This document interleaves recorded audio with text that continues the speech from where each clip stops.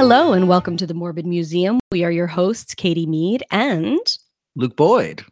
Hey there. Hi. So I am going to kind of pick up where Luke left off on the seas. I thought I'd ride the wave of our boat Well theme done, you. and Yes. dive into the horribly upsetting world of prison ships. This is a fascinating subject. Very interesting. It's a big subject. You know, I have this, Luke knows this, that I have this bad habit of picking really broad topics and then realizing once I start, oh, I have to narrow this down by like a lot. Well, you're so committed to telling the story in its totality, and you want to do right by the people. I do. Because I care we got a lot of other about competing sources of information. So you want to offer something different, synthesize. Exactly.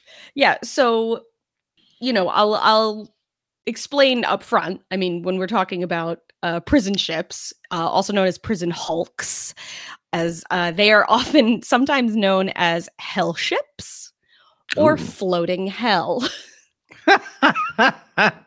I sentence you to floating hell for the next 45 years. Which really, It was. They really were. And so, like I was saying, the topic is very vast because different countries have their own sordid histories of prison ships. I think for the most part, we do associate prison ships with England. It seems to be, from everything I can tell, that the first ones really do start with Great Britain, which makes sense because there's such a strong naval power and prison ships are generally retired warships. So right. Who's going to have the most of those? Sense. Yeah, who's going to have the most of those laying around? It's going to be England, right? The Royal Fleet. Yes. Exactly. But, you know, I think some of you may be familiar with other sort of POW ships, like in Japan in World War II, their ships were known as hell ships, and they awful stories around those. And I think probably one of the big things that people think of with prison ships is the convict ships that were transporting criminals from England to the other colonies, specifically Australia, because that's how Australia came to be. It was colonized by prisoners. A penal colony. Yes, exactly. And it's the basis for many of our favorite fictional works, Luke, like Great Expectations, my personal favorite, Sweeney Todd. And honestly, each of these stories of prison ships are absolutely worthy of their own future episodes. And I think that we should definitely address them. I mean, especially the story of Australia's penal colonies is nuts. Right. So which flavor of prison ship are we dealing with? Oh, we're going to the OG. We're going to the original, which was the birth of the prison ship. It's attributed to the American Revolution. So we are going to ramble our way to the beginning of the American Revolutionary War.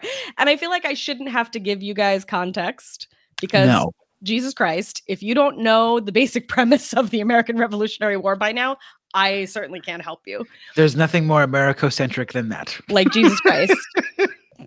You can't pass the most basic elementary school exams without at least giving me one sentence about what it's about. I am going to focus on New York at the time because that is really where our story takes place. Even then, in the late 1700s, New York City was commerce. It is so incredibly valuable to the British Empire and had been already for over a century at that point.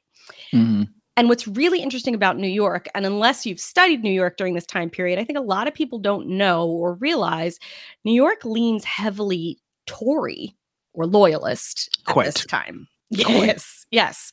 And we see the same kind of stuff happen in the Civil War, where we actually are not super Republican anti-slavery. That's There's a lot of Northern Democrats who are like, but we make so much money off slavery. We don't want to get rid of it.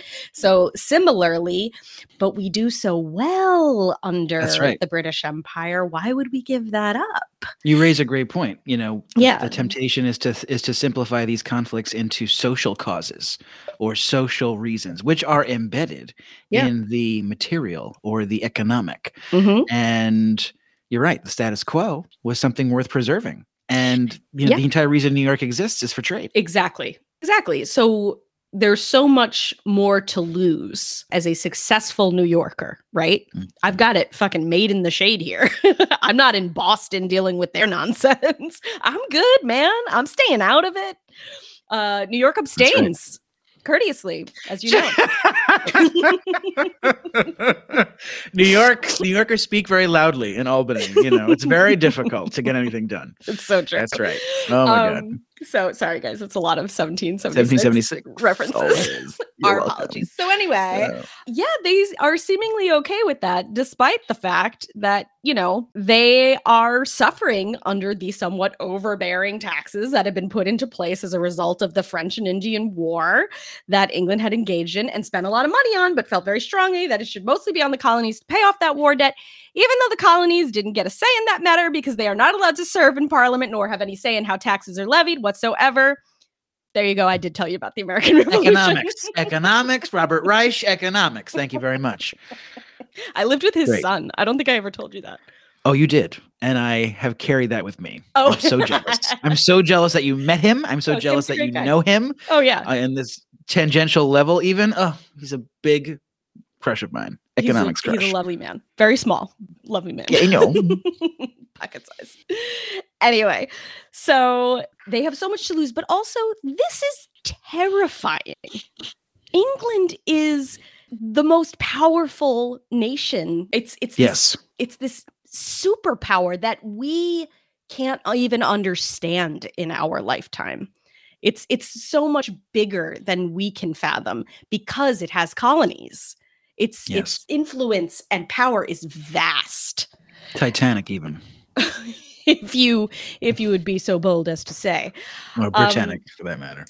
Yeah, and so the idea of this tiny little baby country with no trained army, no navy, right, going up against a superpower, it also seems like, honestly, the very New Yorker thing to be like, I'm staying out of it.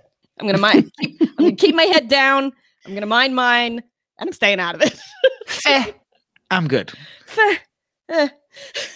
But you're right. In the movie The Patriot, which is completely accurate, that's on the list, by the way. Yes, it is. Lord Cornwallis talks about these rustics, and the Americans were referred to these like primitives. Yes. Not referring to the native folk, which are sometimes known as primitive or derisively called such. Yes. But that these people are bumpkins. They have no resources. They have no training. They have no breeding. No aristocratic. Sort of. What are they? They're the exiles. Come at us with pitchforks. These farmers. That's right. That guerrilla warfare that America would be, besought by in the 20th century. That was how we started as a country. Yeah, we nailed that shit early on. We did. So, on a larger scale, and again, I sort of mentioned this already. There's a good chance you didn't know anything about New York during the war, because if you're going to look into the history of the American Revolution in terms of, to experience in a tactile way, you're probably going to Philadelphia or Boston, right? And the main reason is that New York is a big loser in the war. Nothing nice happens here during the war. The city is set on fucking fire. Mm-hmm. And the bloodiest, most horrific battle of the entire war is fought and lost here. So yes. The Battle of Long Island. Yes, which I'm going to talk about a teeny tiny bit. Mm-hmm. So I think because of those reasons, New York City has never really spent much time investing in any large scale recognition or, American Revolutionary War tourism. The way that these other places, that is their calling card. That is what makes them what they are, right? New York has a complicated relationship with the founding and the revolution, despite the fact that it plays a large role. It certainly does, yeah. And we do have little things here and there. There's like Fraunces Tavern, the Spy Trails of Long Island, which have only become better known because of what's his futz, the show. What the fuck's that show called? Turn? Yeah, that. Jamie Bell? Yeah, that one. Yeah. No, you're right. As inaccurate as it also can be at times. But right, because Nathan Hale was captured in Long Island and hanged in New York City. And killed, yeah. But yeah, at least that puts New York a little bit in people's minds in terms of this time period, because otherwise we're kind of an afterthought. which is crazy because a lot of people die in New York during this war. Mm-hmm. And what's crazy is with the Battle of Long Island, which I always call the Battle of Brooklyn because that's how I grew up knowing it. That's how it's commemorated in Brooklyn, yes. which is interesting. And in Long Island, it's always called the Battle of Long Island, which is very funny.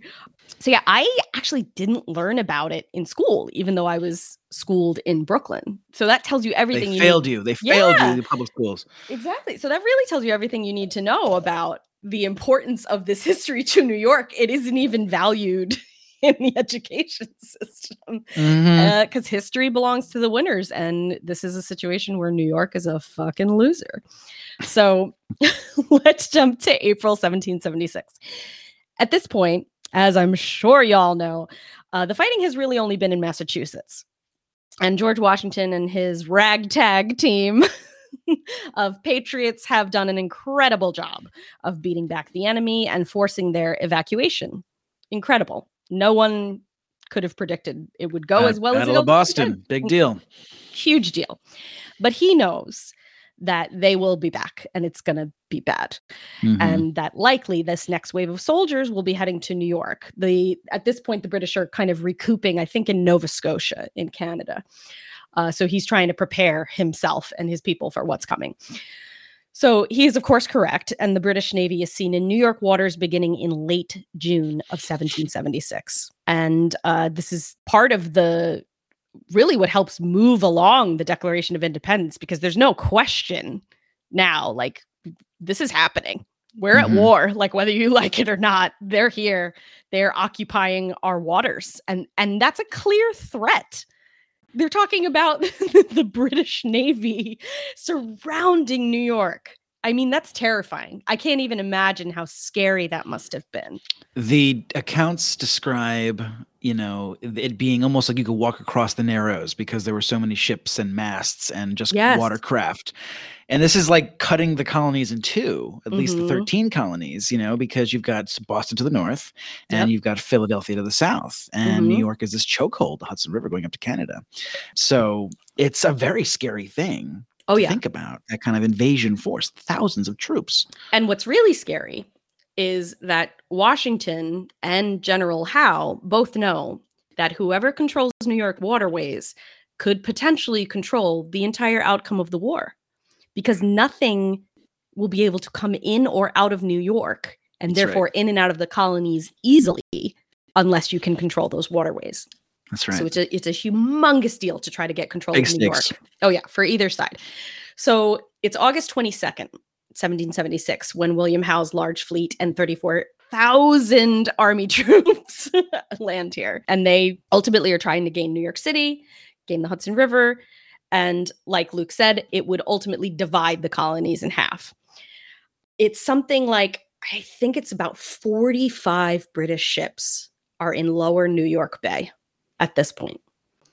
And so again, this emphasizes why you would immediately be like, why are we doing this? Why are we fighting in this war? Like, I'm good. Right. Why are we poking the bear? Yeah, they've made it pretty clear that we can't win this. And initially, it was posturing. There was a hope still, despite everything that had been happening in Massachusetts, that maybe there was room for negotiations.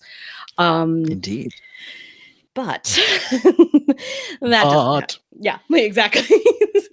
And again, you gotta applaud Washington for his moxie, because Washington has only gathered about 20,000 soldiers with pitchforks. Yeah. And yes, these are, as we know, is the case for a lot of the war, not well-trained individuals, people who've never, ever been in the army, have no idea what they're doing. Like, farmers, weavers, guns going off left and right. Like, it's a shit. These militiamen, they don't know what's going on. Real unpolished. Yeah. So by now, I don't even know, like, what the kind of headspace he's in at that point to, like, as someone who has no, interest in being in the military or anything, like, how do you, when you have those odds set in front of you, how do you push through? How do you go forward? I don't know. I mean, what you're talking about, the asymmetrical warfare and the spy rings, these were the best hopes he had, because there was no way he could meet these guys in a field of battle. The contest was often settled very quickly. Yeah. And the story of New York is very much controlled by the spies on either side. In fact, once the ship started to come into New York, they started clearing out the loyalists. Because they're like, we don't need these motherfuckers telling them every move we're going to make. And that is ultimately what happens with Washington, is they're betrayed by their movements, and why ultimately the British are able to invade, and the Battle of Brooklyn occurs, which again, it's also known as the Battle of Long Island. It goes down on August 27th, 1776, and it is the bloodiest mess in the whole war. It's pretty much a disaster for Washington, who's forced to retreat out of New York. He gets very lucky because there's a massive fog that makes the retreat possible. Ultimately, though, it said close to 2,179, according to Mr. David McCullough. That's how many Americans were either killed, wounded, or captured, compared to less than 500 on the side of the Brits and the Hessians, who had already been helping them. Right. So that's it. The Brits got it. They're in control. They're running New York from this point on. So immediately, of course, after taking New York, they're also taking captives, soldiers they've been able to capture, citizens they've been able to capture, anyone that is clearly committing quote unquote treason in this situation. But they don't really have anywhere to put them. So that's where these prison ships are going to come in. So I'm going to rewind a second. Back in 1775, King George III, everybody's favorite crazy king, he is the one who officially declares that American forces are traitors. They are committing the act of treason by doing what they're doing, by being in rebellion. Therefore, they could not be considered prisoners of war. Which is how they sort of make the excuse for being as horrible as they are to the Americans during this. Okay. Which usually for treason, you could just be killed. And so here's what's funny about that. Because the British feared further public rebuke and more rebellion and issues, they didn't hang the people immediately for this act of quote unquote treason. Instead, they felt, all right, we just have to keep them as prisoners, but they're not prisoners of war. They're prisoners of treason. Like, they just paid this out, right? Basically.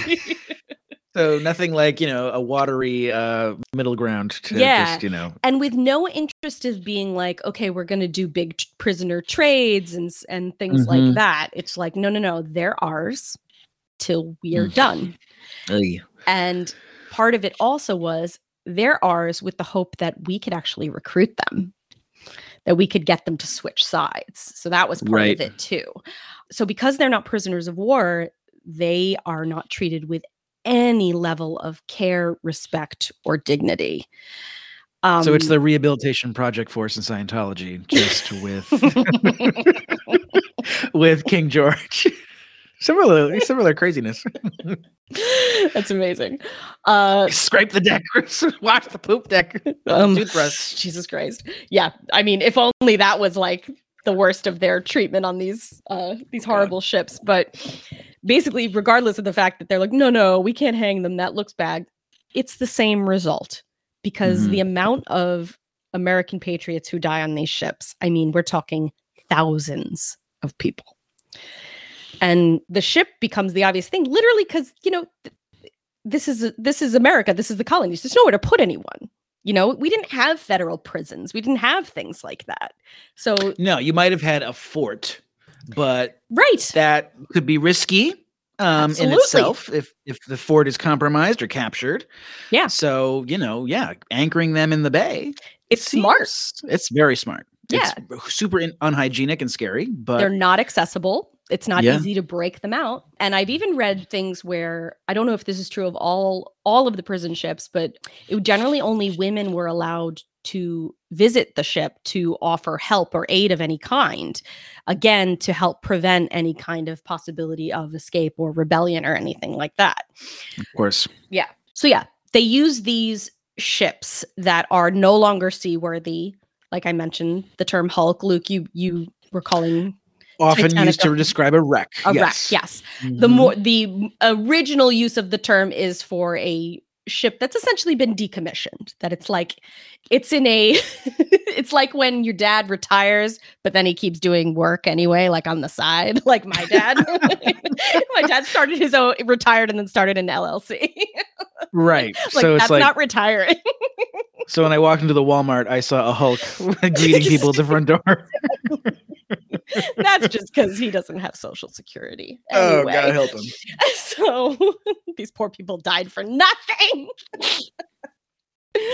Anywho, so yes, thus is the birth of the prison ship or prison hulk.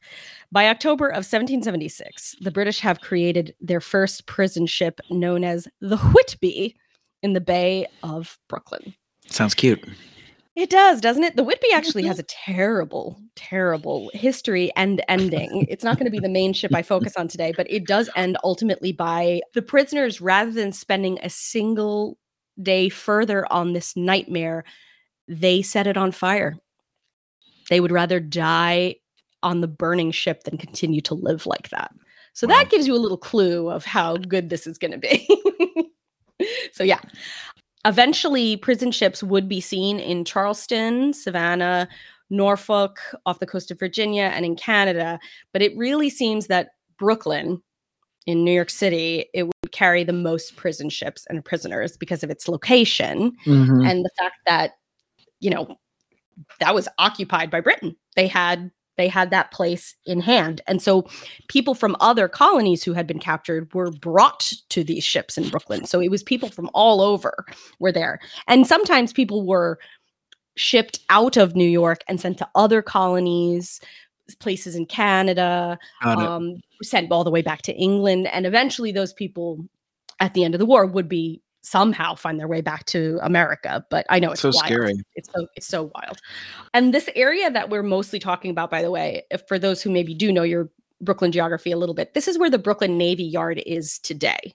So we're talking about the East River, Wallabout Bay, that whole little area. And this is close to like Fort Greene.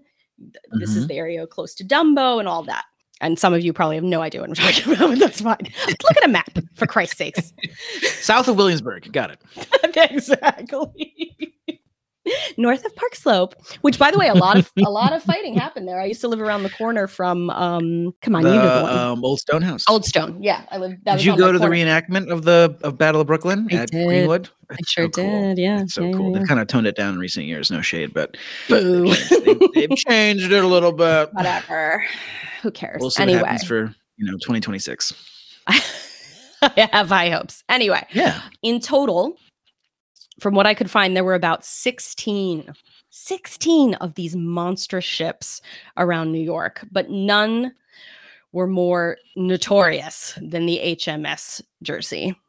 The Jersey had originally set sail all the way back in 1736. So she's an old boat by now. Named after the turnpike, correct.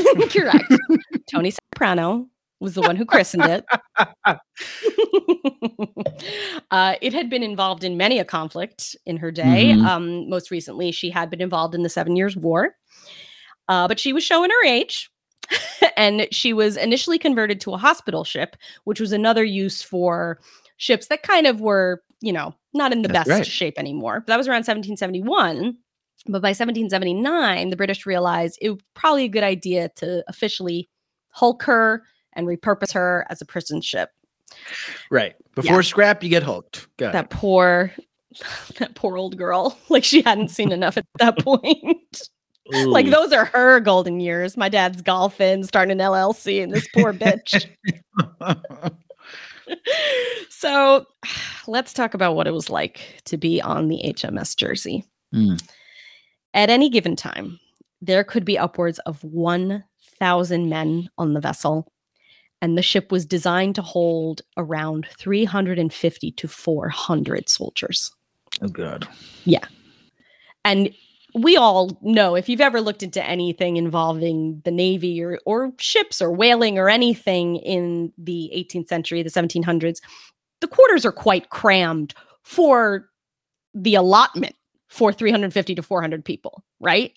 It's not a ton of fucking walking space in these boats. No, you have a small little hammock or bunk to yourself. Yeah. So you more than double that. That's a lot of bodies on top of each other. It's really smelly. So these prisoners are a combination of soldiers and civilians who had been captured and considered traitors. And again, like I said, part of this capture was a way of trying to coerce the men to join the British forces. And trying to convert people. Yeah. So this could be a promise of freedom from the ship, or threaten worse treatment like physical abuse or withholding food and drink.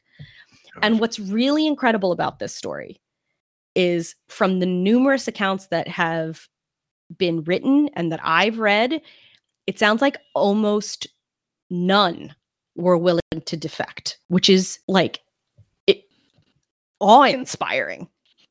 Truly. You know? The dedication to the cause. Like, I would rather fucking rot in this boat than be isn't that amazing to the country that doesn't even exist yet, to the country in a place where the loyalism was so strong. Yeah. Those who were on the side of independence were just as strong. They were so vehement. It was very polarized. Because if you think about it, this is the difference between this is my life, my liberty, my pursuit of happiness, versus this guy who like, yeah, this is my job. Like, it's very different. Like the British soldier isn't all that invested in the colonies. No, right? He's got a commission. Yeah. Yeah. So you're just fighting with something very different behind you, right? That's a huge point. And that's at the heart of asymmetrical warfare. Exactly. It has to be that way. If you're that outnumbered, outgunned, you have to have heart and passion on your side. Wow. So it's unbelievable. There are some prisoners who either escaped or eventually were released who said in their entire time on the ship, which for some was years, they never saw anyone defect, which is phenomenal. That is astonishing. And even more phenomenal after I describe this to you. So, if you know your history, at this point, there's nothing on the books that protects prisoners of war, even though these guys aren't even considered prisoners of war. They're considered traitors, which, fuck traitors. But even prisoners of war, like officially, nothing protects them from cruel and unusual punishment or compels a captor to care for the individual, really, when they're locked up. We don't see anything like this until the Geneva Convention, really, because of how way off. Bad things went in World War II. So without this code of conduct in place, the 18th century, most of the care is either non-existent, and that would be anything from medical care, bedding, food. I mean, everything that would be completely neglected, or they would expect the same side to provide for their people who have been captured, which is crazy. And why, like, women again could have been allowed to come onto the ship to bring food, to bring a fucking blanket or something. You know what I mean? But again, this is wartime. Provisions are scarce. So it's not like there's tons of things to bring to these prisoners anyway. So what is provided, if it's provided at all, is substandard, making it near impossible for humans to survive during their stint on these ships. And with this intense crowding, obviously, we're talking about the worst possible living conditions, right? Yeah. For the most part, they are below deck, which would make it stiflingly hot down there. The air is so close. Stagnant. You know what I mean by that? Yeah. It's difficult to breathe. There's so much carbon dioxide. I read a few different reports where they said you could barely keep a candle lit down there. There was such a lack of oxygen. Like, I want to pass out. Yeah, just it's pressurized. That. It's so overwhelming. Yeah. And it's dark, it's and you mostly just hear things. You hear people being sick and moaning and scared and crying and cursing, and people are also obviously just urinating and defecating on the ship. There's nowhere else to go. So we have all of the usual suspects in terms of disease, typhus, we have smallpox, there's scurvy from the lack of nutrition, there's dysentery, there's yellow fever. All of the big baddies of the day are there and on these ships, which is crazy that the soldiers were like, I'm fucking out of here. Like, bye. Like, I don't know. I didn't look into, and there's books that are just written about this, and I definitely want to research more, but I don't know where the soldiers went for a lot of this. Like, I imagine they tried to stay above deck as much as they could, but like, there's storms, there's winter time. Like, this goes on for years. This is from 1776 to 1783. Yeah, like what kind of provisions were there for the, masters of these ships, the keepers of the prisoners? It's something I didn't look into because, again, this is so much content, but I definitely want to after starting this journey. Totally. So, and if disease didn't take you, starvation or dehydration certainly could instead. Absolutely. I've read a few different accounts, and some of them say that anywhere between 6 to 12 men would die on the ships, on specifically the Jersey, every single day. Damn. So, like I just said, 1776 to 1783, 6 to 12 men every day. That's atrocious. That's a big loss. That's a huge loss. And how loss. many do you think total were on the ship?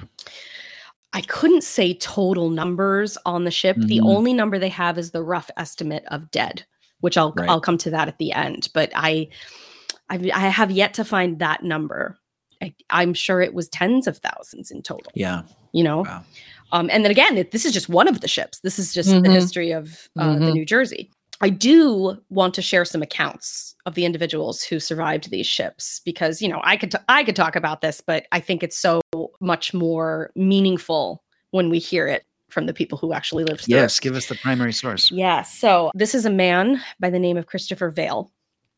He wrote, "When a man died, he was carried up on the forecastle and laid there until the next morning at 8 o'clock, when they were all lowered down the ship's sides by a rope round them in the same manner as though they were beasts. There was 8 died of a day while I was there. They were carried on shore in heaps and hove out of the boat on the wharf, then taken across a hand barrow created to the edge of the bank, where a hole was dug 1 or 2 feet deep, and all hove in together." So that's what they were doing with the bodies, or they were simply pitching them over the side into the water. So they didn't care for them in life. They certainly didn't care for them in death. Very bleak. Very bleak. Here is a man by the name of Ebenezer Fox, who had been captured as a teenager. And again, I have to emphasize, when we're talking about American soldiers, these are children a lot of the time. A soldier in the American Revolutionary War could be anywhere from 12 years old. It was 16 to 60 for the militia. 16 to 60. Yeah. And you could fudge that shit. It's not like they were asking for your ID. The 14-year-olds definitely got in there. Seeking glory, right? 100%. Absolutely. That's the tale's oldest time. And, these were also cabin boys, and, they were on privateer ships and things like that. And their ships had been taken. So there's a wide variety. So there's some young kids on these boats. Sure. So Ebenezer Fox was one of them. And he said, "Many were actually starved to death in hope of making them enroll themselves in the British Army. I now found myself in a loathsome prison among a collection of the most wretched and disgusting-looking objects that I ever beheld in human form. Here was a motley crew, covered with rags and filth, visages pallid with disease, emaciated with hunger and anxiety, and retaining hardly a trace of their original appearance." And it's so hard to fathom, like, a kid. You're a kid and you're just watching these men treat these other men like nothing, And it's a good time to also mention, and again, this certainly deserves its own treatment, but this is par for the course when we're talking about slave ships. I mean, that's cargo. Who cares? My mind goes exactly to that. Right? Those diagrams you see. Oh, they're terrible. Thinking about our 1776, cram them in the ships. Cram them in the ships. Them in the ships. And it's the same for this. Yeah. And I mean, this is that's maximizing profit. This is maximizing pain. Pain. Yeah. And a hope that this could somehow work out in their favor. Either, oh, great, we're killing these guys, or we're getting them on our side. Either way, it was a win-win-win. There's no motivation to turn back the dial of the torture. No. No. So did this guy Ebenezer survive? every one of these accounts is someone who either escaped or ultimately was it was a living person. These who are actual, by their hand. Yeah. And what's crazy is some of these people who did manage to escape, and I'll talk a little bit about that. The accounts were coming out at the time, so people did know how bad they were. And George Washington himself had written to the British leaders being like, this is unconscionable. You cannot do this to human beings. And he had heard accounts of similar stuff of like six people dying a day. You have to treat, like, I understand if you need to keep the prisoners, keep your prisoners. You cannot treat them this way. You have to feed them. And you can, there was no problem with taking over, the manor houses of Staten Island and in Brooklyn, and having regiment leaders and commanders taking over these properties. There were barns, there were farmsteads, there was property to be systematically used if it was desired. Oh, sure.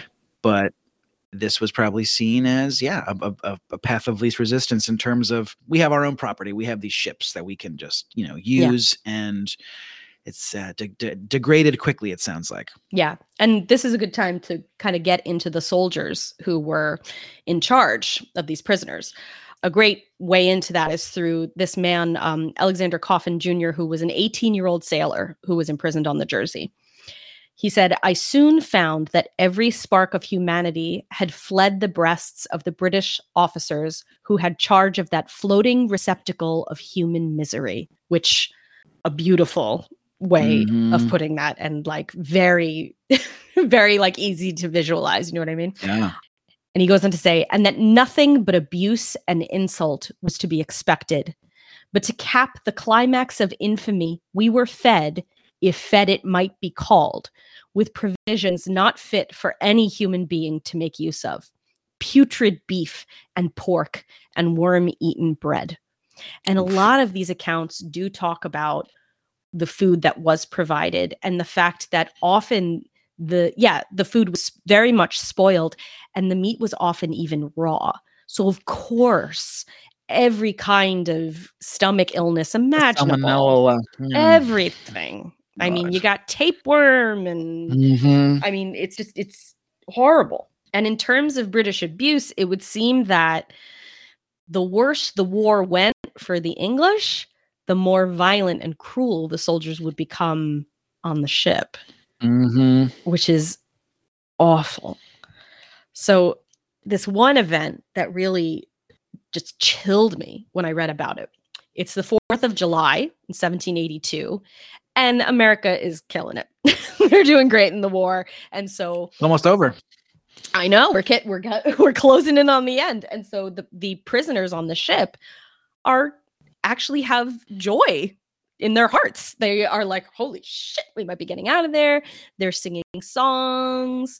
They are celebrating in their own way.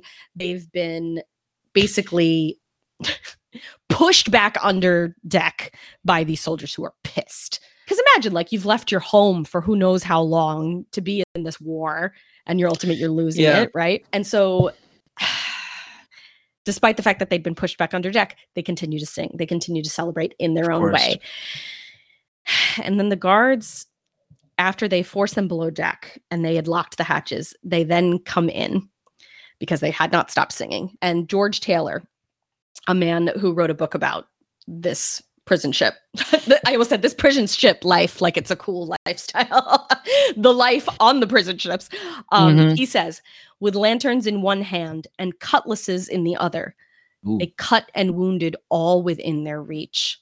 Oh my God. Then to gratify their hellish feelings, they closed the hatches and left the wounded and dying in darkness without the least means of dressing their wounds or stopping the flow of blood. And again, on nothing, the 4th of July. Nothing to be gained from that other than they're fucking over it. And of course, terrorizing, traumatizing those who survive or remain. I wonder how the news of the war's progress reached these guys. I could imagine. So interesting. I think it was, again, because some people were allowed on the ships to, like first women. of all, the British are getting the news on the ships. So I'm sure there's some, trickle down. And then also, if I'm a lovely gentlewoman from New York City coming aboard the boat to bring bread or whatever. Like, I'm like, okay, just so you know, things are looking really good right now. we're circling Yorktown right now. Listen, keep it chill. Don't start singing or anything. I could also see, this is complete conjecture, I could also see someone on the shore, like an old man, like shouting news to the ships, or a private vessel churning through the bay just proclaiming, trying to inspire the men to it's hard keep to hope say alive. Because Britain keeps New York till the bitter end. So it's not easy to get in or out or around over there. So I don't think I don't know if that would have been it. I really don't know. But sorry guys, we can only do so much research. No, this is the imagination. This is what we're just spitballing here, and it's something that we've, prison ships are a big part of Brooklyn history, and we're both students of the Revolution, and it's just something that I've never considered. This part of the story of the dissemination of information and communication. I also don't wish think people could receive letters. I know, and it also I never considered this side of the story is the soldiers' experience on these ships. Because all of the accounts are coming from the prisoners. The victims. Because you care more about the victims, of course. Especially when you hear stories like that, where it's like, fuck these guys. But it's helpful to have their accounts. Because you learn those kinds of things about information and all of that stuff. So, and maybe those do exist, but I just didn't come across them in my research. So more to come on that. I definitely want to dive deeper into the soldier story. So escape. I had sort of spoken briefly about that. There's one gentleman who I came across, Robert Sheffield. Escape was not terribly common because generally you're just jumping into the water and then the soldiers are just going to get you. Like they're just going to be like, you can barely swim. Yeah, get your ass back on the fucking boat. Yeah. And depending on the time of the year, it could be crazy. The ones who escaped usually timed it out in a way where I think it might have been Sheffield, where there was a horrible thunderstorm. And they basically timed it where when a thunder clapped, they broke out a window and they got through like a porthole. And the weather was so horrendous. I mean, they risked their lives getting off the boat, but Jesus Christ, worth it, right? And so like therefore no one saw them or was going to come after them. Exactly. It's that kind of a thing, like now or never. So the few that did escape were able to do it under very specific circumstances. And this is his report on being on the boat. The heat was so intense that the hot sun shining all day on deck, that they were all naked, which also served well to get rid of the vermin. But the sick were eaten up alive. Their sickly countenances and ghastly looks were truly horrible. Some swearing and blaspheming, others crying, praying, and wringing their hands and stalking about like ghosts. Others delirious, raving and storming, all panting for breath, some dead and corrupting. The air was so foul that at times a lamp could not be kept burning, because of which the bodies were not missed until they had been dead 10 days. Jesus. So I think you can see now why it was called Hell. And this particular ship, it was nicknamed Hell, the HMS Jersey. And it was. And there's something about the staid quality of the experience. Yeah. Like I'm a person who, even if I have nothing going on, I have to like walk around the block. I need to like change the scene. And the fact I can only Netflix and chill for so long, you guys. You can only do so much. And I need a change of scene. It could be upstairs, downstairs, wherever. I'm bad at sitting still. I really am. This is hard. Similar. Yeah. And, even in like a modern, on land-based prison, you have a yard, you have recreation time, you have a job, you have some kind of thing, because they know, even though we, have this relationship with, the accused and prisoners in our society, we know there's a basic sort of human need that people have to not go insane. Yeah. And this denies all of that. Oh, yeah. I mean, we can always do better for our prisoners without question. Yes. There's still a lot of corruption in the prison system. The for-profit prison system is a nightmare, but we have come quite a long way from this kind of shit where you can really do whatever you want. And it's truly just the depravity of all of this. The unnecessary cruelty of it is Just bone chilling. Really, really bone chilling. So how does this all come to an end? The Jersey, like many other prison ships, eventually were evacuated because it was becoming very clear the war is ending. There's no reason to, keep these soldiers here. Like, fuck the prisoners, who cares about them? But why are we keeping these soldiers on board? Also, we're probably going to get fucked over pretty soon if we keep keeping these prisoners here. So they're released. And that, I think, is in April of 1783. And the British occupation officially ends in November of 1783. So, it took a while for the British to leave New York. And once you're here, man, hard to get out. And an evacuation day is a big deal in New York. Oh yeah, yeah. I mean, people who like, care. People who were upright and right. I mean, today it's nothing, and that's another sad fact to the lack of historical acknowledgement and our weird relationship with history in this city. Yes, evacuation day was the biggest friggin' thing. The British Armada is leaving New York City, going through the harbor like this in reverse from 1776. People are weeping. People are shooting muskets. There are also people who are like, oh shit, I was a loyalist, and now what do I do? I mean, I think a lot of those people got on those boats and fucked off. Yeah, right. Because nothing good was waiting for them at the end of the war. It's a very interesting moment, and it was commemorated for a long time, with these parades, and it was around around what we would now celebrate Thanksgiving around that time. And it's largely forgotten now. And to me, that's just the saddest thing. I know. And so that's going to get us to the next part of the story. I mean, this whole story is largely forgotten unless you really know about the American Revolutionary War. Precisely, my friend. So let's talk about what happens after the war. So all of these ships, again, they're not seaworthy anymore. So the British are like, we're going to leave our fucking boat garbage here. And they just kind of rot away. And so the Jersey, there's nothing left of it. No one has ever discovered pieces of it or anything like that. It's just washed away. Wood. Yeah. And I was kind of Googling around if there are any prison ships or parts of prison ships that exist from that time. And I didn't come across anything. To be honest, it didn't look that hard. So there could be things. How dare you?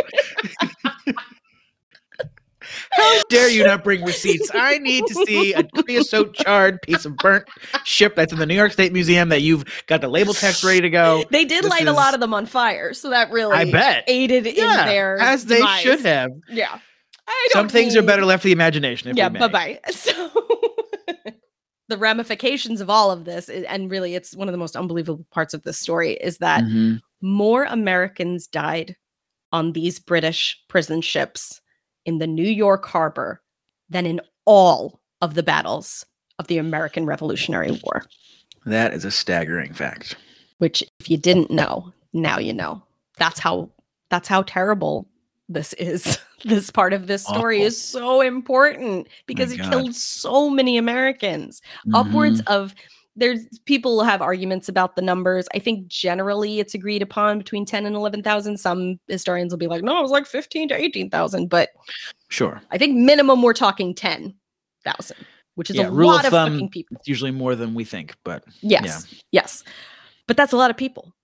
That's a lot of fucking people. It's a lot. And even worse, all of these individuals would be found in pieces. Their bones found washed up on the shores of Wallabout Bay. As you heard from some of the accounts, they were barely buried, like a foot or 2 foot. So eventually, the tide's just going to pull them in and out, and the bodies will be uncovered. Or if they did dump them at sea, they're going to get washed ashore. But they're just a leg, an arm, a head. Can you imagine what it looked like on that shore? It's a horror movie. I guess some pretty nasty images come to mind. Yeah. A lot of torn clothing, like the same thing we're talking about the Titanic, pieces of leather, but all like what's in the leather, like bones and rotten flesh. And people were dying on the ship up until the very end. So it's not like, well, most of these bodies would have been very old at that point if it's 1783 and it started in 1776. No, there were probably some fresh bodies there by the time this all ended. So, it's horrifying, really horrifying. What's really crazy is bones keep popping up for years, even after they initially remove a lot of these remains. A lot of stuff is found during the construction of the Navy Yard, much later on. So, this has a big impact on New York City for many years to come. And it's very obvious. There's no ability to identify these people. Right. So many of them, we have no idea. You're just nameless. Yeah. Which is terrible. So very early on, it's clear there has to be some kind of memorial commemoration for, these people are martyrs. Mm-hmm. They're heroes for this cause. They sacrificed their lives when they didn't fucking have to. They didn't have to go through this.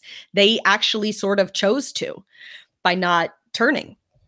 So it took a lot of time and a lot of political maneuvering. Yes. This in and of itself is this could be an hour-long episode. It's an amazing story. I'm sure you know it very well, Luke, probably far better than I even do. But essentially what it comes down to is the remains that are found are removed. They're placed in a vault, and a memorial and monument are built commemorating the patriotic sacrifice of these brave individuals by 1808. It has many facelifts over the years. Mm-hmm. It falls victim to neglect many times, but today it's pretty good. It's looking pretty good. Great. Yeah, the big renovation to make it look the way it does now, that happened in 2004 is when it started, and it was budgeted at like a $3.5 million project. Mm-hmm. And by the time it was completed in 2008, I think it was actually closer to $5 million, which is so much money. But these are human remains we're talking about. We're not just talking about like some, silly statue. This is important. This is a tomb. So you are able to access this monument. If you ever find yourself in Brooklyn, New York, you absolutely should visit. Luke, I'm sure you've been at least once. In Fort Greene, oh yeah. Yeah. It's very accessible. It is a national park now. Again, took a long time, but it is. And so it is protected federally. And you can go into the crypt where, how would you describe it? It's a pretty small room, right? It's like... I've never actually been able to go into the crypt. You haven't? So whenever I've been there, the thing is always closed.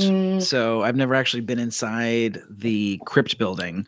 Okay. But there's a lot of plaques around, and I've read, all the plaques, and they do a really good job of describing the scale.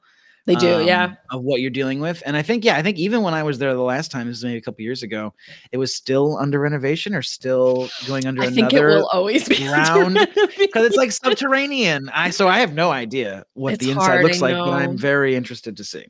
Yeah. So it's small. It's like maybe 15 by 20 feet from the descriptions that I've seen. I've also never gone into the crypt, so I don't know either. But the description that I found, there's a series of coffins that are made of slate. Right. And they're kind of on these shelves, basically. And it's not like, a coffin represents one individual. The bones are sort of sorted into different coffins. So, because again, like we don't know who they belong to. So it's just a way of housing these remains in as respectable a way as possible. Because I don't think there's a single whole skeleton in the place. I don't think so. I didn't find anything that said that. No. So we're talking about lots of This reminds me a lot of the way the remains were interred at September 11th. That's exactly what I think of too. Yeah. Those images of like these vessels. Yeah. Yeah. And I think there it's even, it's even more fragmented than what they have in this vault. So I do want to read to you what is written on the memorial. In the name of the spirits of the departed free, sacred to the memory of that portion of American seamen, soldiers, and citizens who perished in the cause of liberty and their country on board the prison ships of the British during the Revolutionary War at the Wallabout. This is the cornerstone of the vault, which contains their relics, erected by the Tammany Society or Columbian Order of the City of New York, the ground for which was bestowed by John Jackson, Nassau Island, Season of Blossoms, Year of Discovery, the 316th of the Institution, the 19th, and of American Independence, the 32nd, April the 6th, 1808. So Tammany Hall. I know. That's why I said a lot of politics involved in this whole thing. And honestly, Tammany, if it wasn't for politics, this might have gotten either not happened at all or continued to get delayed for a long time. Lots of drama. You know, and we talk about what Gangs of New York got wrong, you know, but Tammany Hall did things like the fire service, and like there were good things that came out of Tammany. They kind of filled in the blanks there. And this is one. I think Olmsted and Vaux are a part of the facelift that gets. I believe you're correct. Yes, I'm getting ahead of ourselves. I think you're correct. No. I'm not going in any deeper on the history. Totally fine. Because it's huge. I think it's amazing. I think let's address that like here and there, maybe on socials for everybody, so they can see kind of more info on that. But it's just rhetorically calling them martyrs is such an interesting choice, isn't it? You know, because we're not even saying they're prisoners, which you could read that prison ship martyrs, they're prisoners, but we're not saying it's the prisoner's monument. We're saying they're martyrs, which connotes a holy cause. Exactly. For which their lives have been laid, which is such an interesting, I think, kind of early American, how people are dealing with their history. The religious fervor of patriotism. Religion. Yeah, it's the civic religion. Godlike figures, saintly figures, Saint Washington, you know, the pantheon of the presidents. I don't know if we see that word martyr appear in other parts of the landscape. I don't think we do very often. No, you know, not really. No. So it's a really interesting. What am I searching for? Like a label, identity that is attached to these victims. That's attributed to them, yeah. And it is not. It is sort of the misuse of the term, if you will. But it's an overextension. It's an overextension for sure. But without question, I mean, if you were to use it in terms of like a martyr to the cause, they certainly fit that description. It's incredible. That level of love of country is a beautiful thing, and like we can't fathom it to know what it is to not live freely the way that we do. That I would rather die this agonizing, slow death surrounded by horror on this boat than just fake it as a British soldier. Sure. Which is how we might describe our Christian martyrs, facing incredible pain and just saying, to hell with you. I'm not going to convert. I'm not going to renounce my God. I'm not going to renounce my country.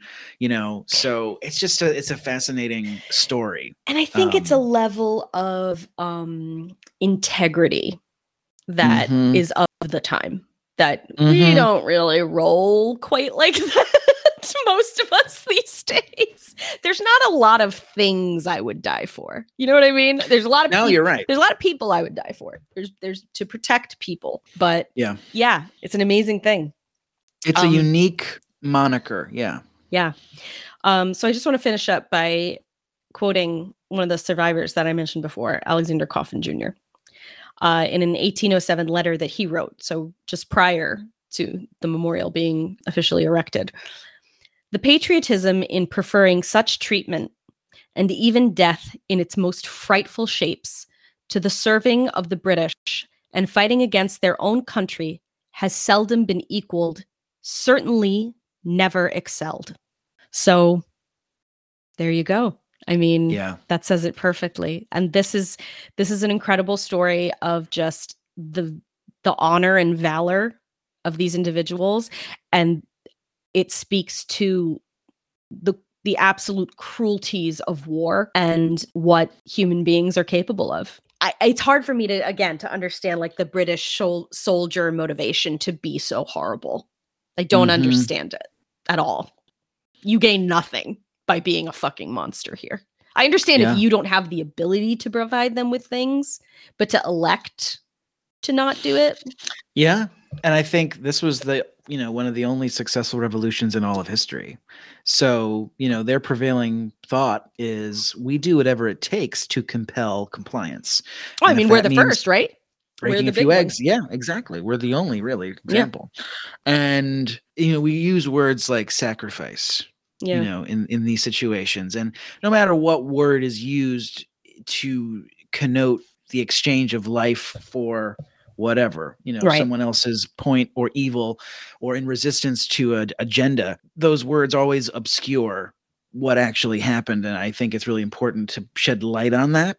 And, the words get diluted over time when we fight in endless wars, and, people say things like we're fighting for freedom and this kind of thing. And I think there's a purity to this fight, and there's real stakes, and you can see the results and the gratitude in the monument that was neglected and has been rededicated. And I think all of this is just making my mind kind of, queuing up what we're thinking for like the 250th celebration in 2026 I know. through 2033. Very exciting. It is exciting, but for someone in the history field, like, I think when we lived through several commemorations, September 11th thing and things like that, there's always this thought of, well, what did the last commemoration get right or get wrong? And and I think we're in a weird era of kind of the bastardization of the American Revolution and the founding laws and everything else, where, we're so far away from that now. And there have been so many interpretations and misinterpretations that people really, I think they really don't understand what was being fought for at the time. These guys didn't die so I could have an AK-47. That's not what they were giving their lives for. That's not what this was. No. I think you're right. And I think the bicentennial is, by historians, largely panned as oversimplified. Nostalgic, rah-rah America. Very, not very critical of, the inequities that were born into our society. Things like, the fact that slavery was completely preserved. And women gained nothing from this at all. Right. Exactly. And are those questions going, and I think the thing historians commonly say, or whenever, is that, are these questions going to be answered, or are they going to be explored? Not even are they answered, are they going to be brought up? And in what way? And, I was working for the National Park Service during the Civil War sesquicentennial, so the 150th. And we were so committed, the people I was working with and the rangers and everybody was so incredible. And I felt that the commemoration was kind of a dud because there was not a national groundswell or interest in the 150th. It was like all for history nerds, which is a failure. We should be inspiring the public and everyone to be part of it. And then what happened? A few years later, something went down in Charlottesville, and that kicked off a whole new examination of this legacy. Then statues started getting targeted. Then the tough conversation started happening. Then, the sort of ideas of ideologies, whether they be woke or backward thinking or whatever, come to the surface, and a new culture war was ignited. So the commemoration is just us looking at the passage of time and saying, well, now it's been 250 years. So now we can say this or that. But that often doesn't line up with what when the public is ready to deal with those questions. It's not 300 years later. It's 307 years later or 425 years later. Like, it's not a neat, you can't wrap it up in a bow. You can make an ornament. I'll buy it. But that's about it. It's great for nostalgia. It's great for swag and shit and gift stores. But I think, I wonder if we're sort of moving towards like a post anniversary culture or something. I don't know what I'm trying to say. Like we talked about it a lot during our President's Month celebration. That's not a real thing that you and I celebrate. Correct. We're shipping it. Right. That, I don't know, this obsession with the founding fathers, I think, has become more unpopular because of the other side of who they were. The cracks in the marble. Correct. They're no longer deities, which we like. Which I love that. Yeah. I love learning and talking about and reading about and studying Thomas Jefferson more than ever. Because I don't understand that fucking guy. Yes.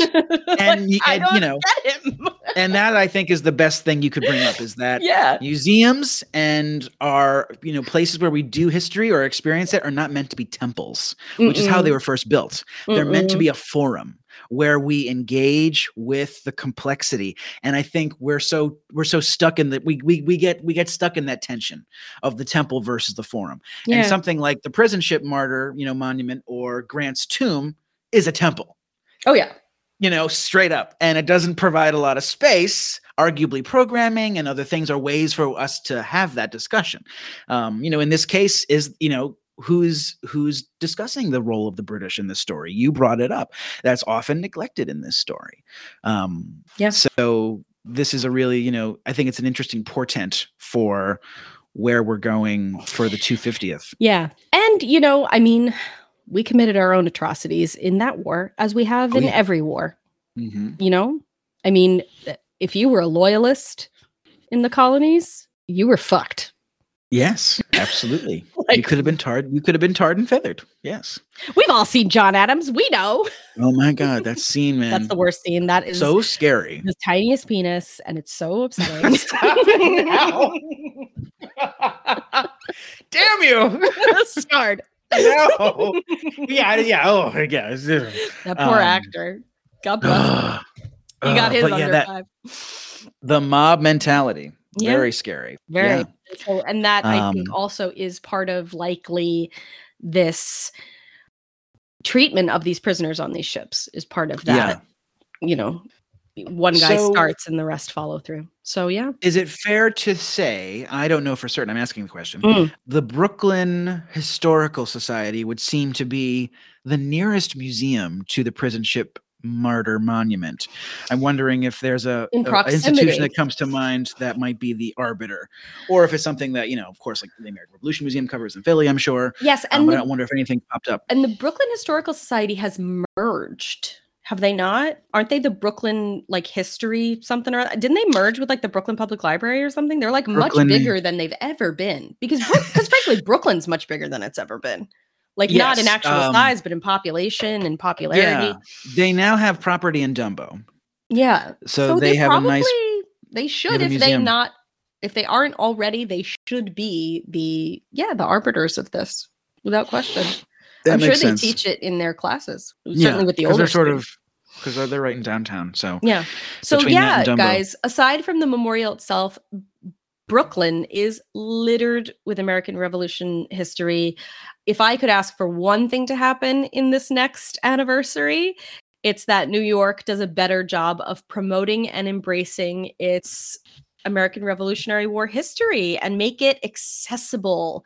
Create, these Brooklyn Chamber of Commerce, come the fuck on. Just create a little trail or a map or something. Promote it, for fuck's sake.